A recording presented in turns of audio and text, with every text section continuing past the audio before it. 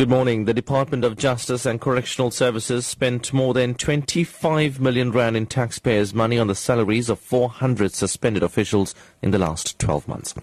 This has been revealed by Justice Minister Michael Masuta in a written reply to a parliamentary question. Masuta says he has since given instructions to management to resolve the cases as a matter of urgency. His spokesperson, Mtunzi Macha.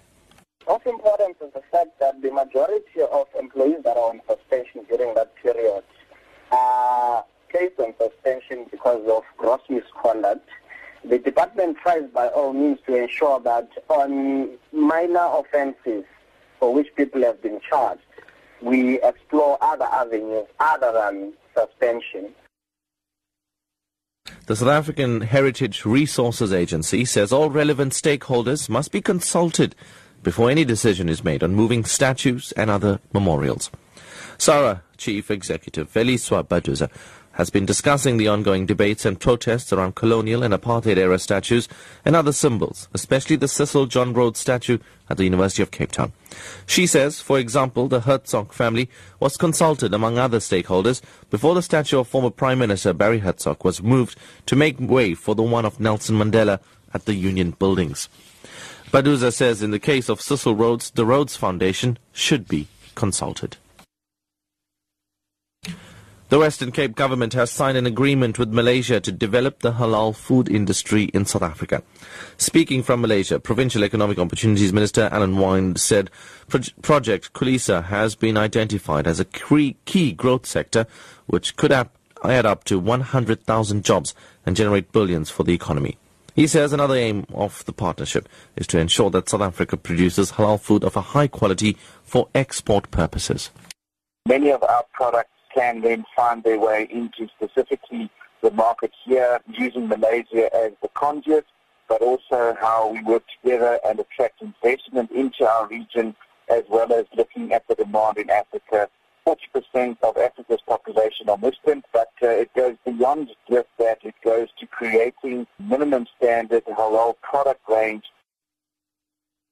And finally, Zimbabwe's ruling Zanu PF party has expelled former Vice President Joice Mujuru, ending months of speculation about the fate of a woman who was once President Robert Mugabe's heir apparent. The party's main policy-making committee, the Politburo, has found Mujuru guilty on 10 charges, including plotting to topple Mugabe as party leader. Mujuru was fired as vice president and reduced an ordinary party member in December last year. Shinga Nyoka reports from Harare. A veteran of Zimbabwe's liberation struggle and a party loyalist for close to 40 years, Mujuru loses her party membership with immediate effect. According to the Zimbabwe Broadcasting Corporation, the Politburo produced a list of accusations against her.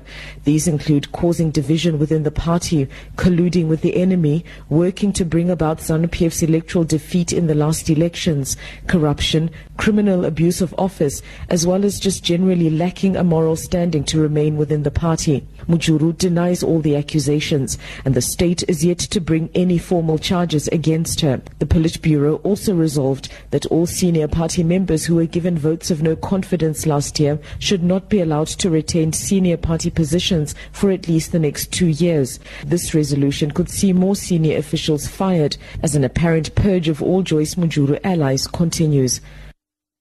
Top story at 8 o'clock. The Department of Justice and Correctional Services spent more than 25 million rand in taxpayers' money on the salaries of 400 suspended officials in the last 12 months.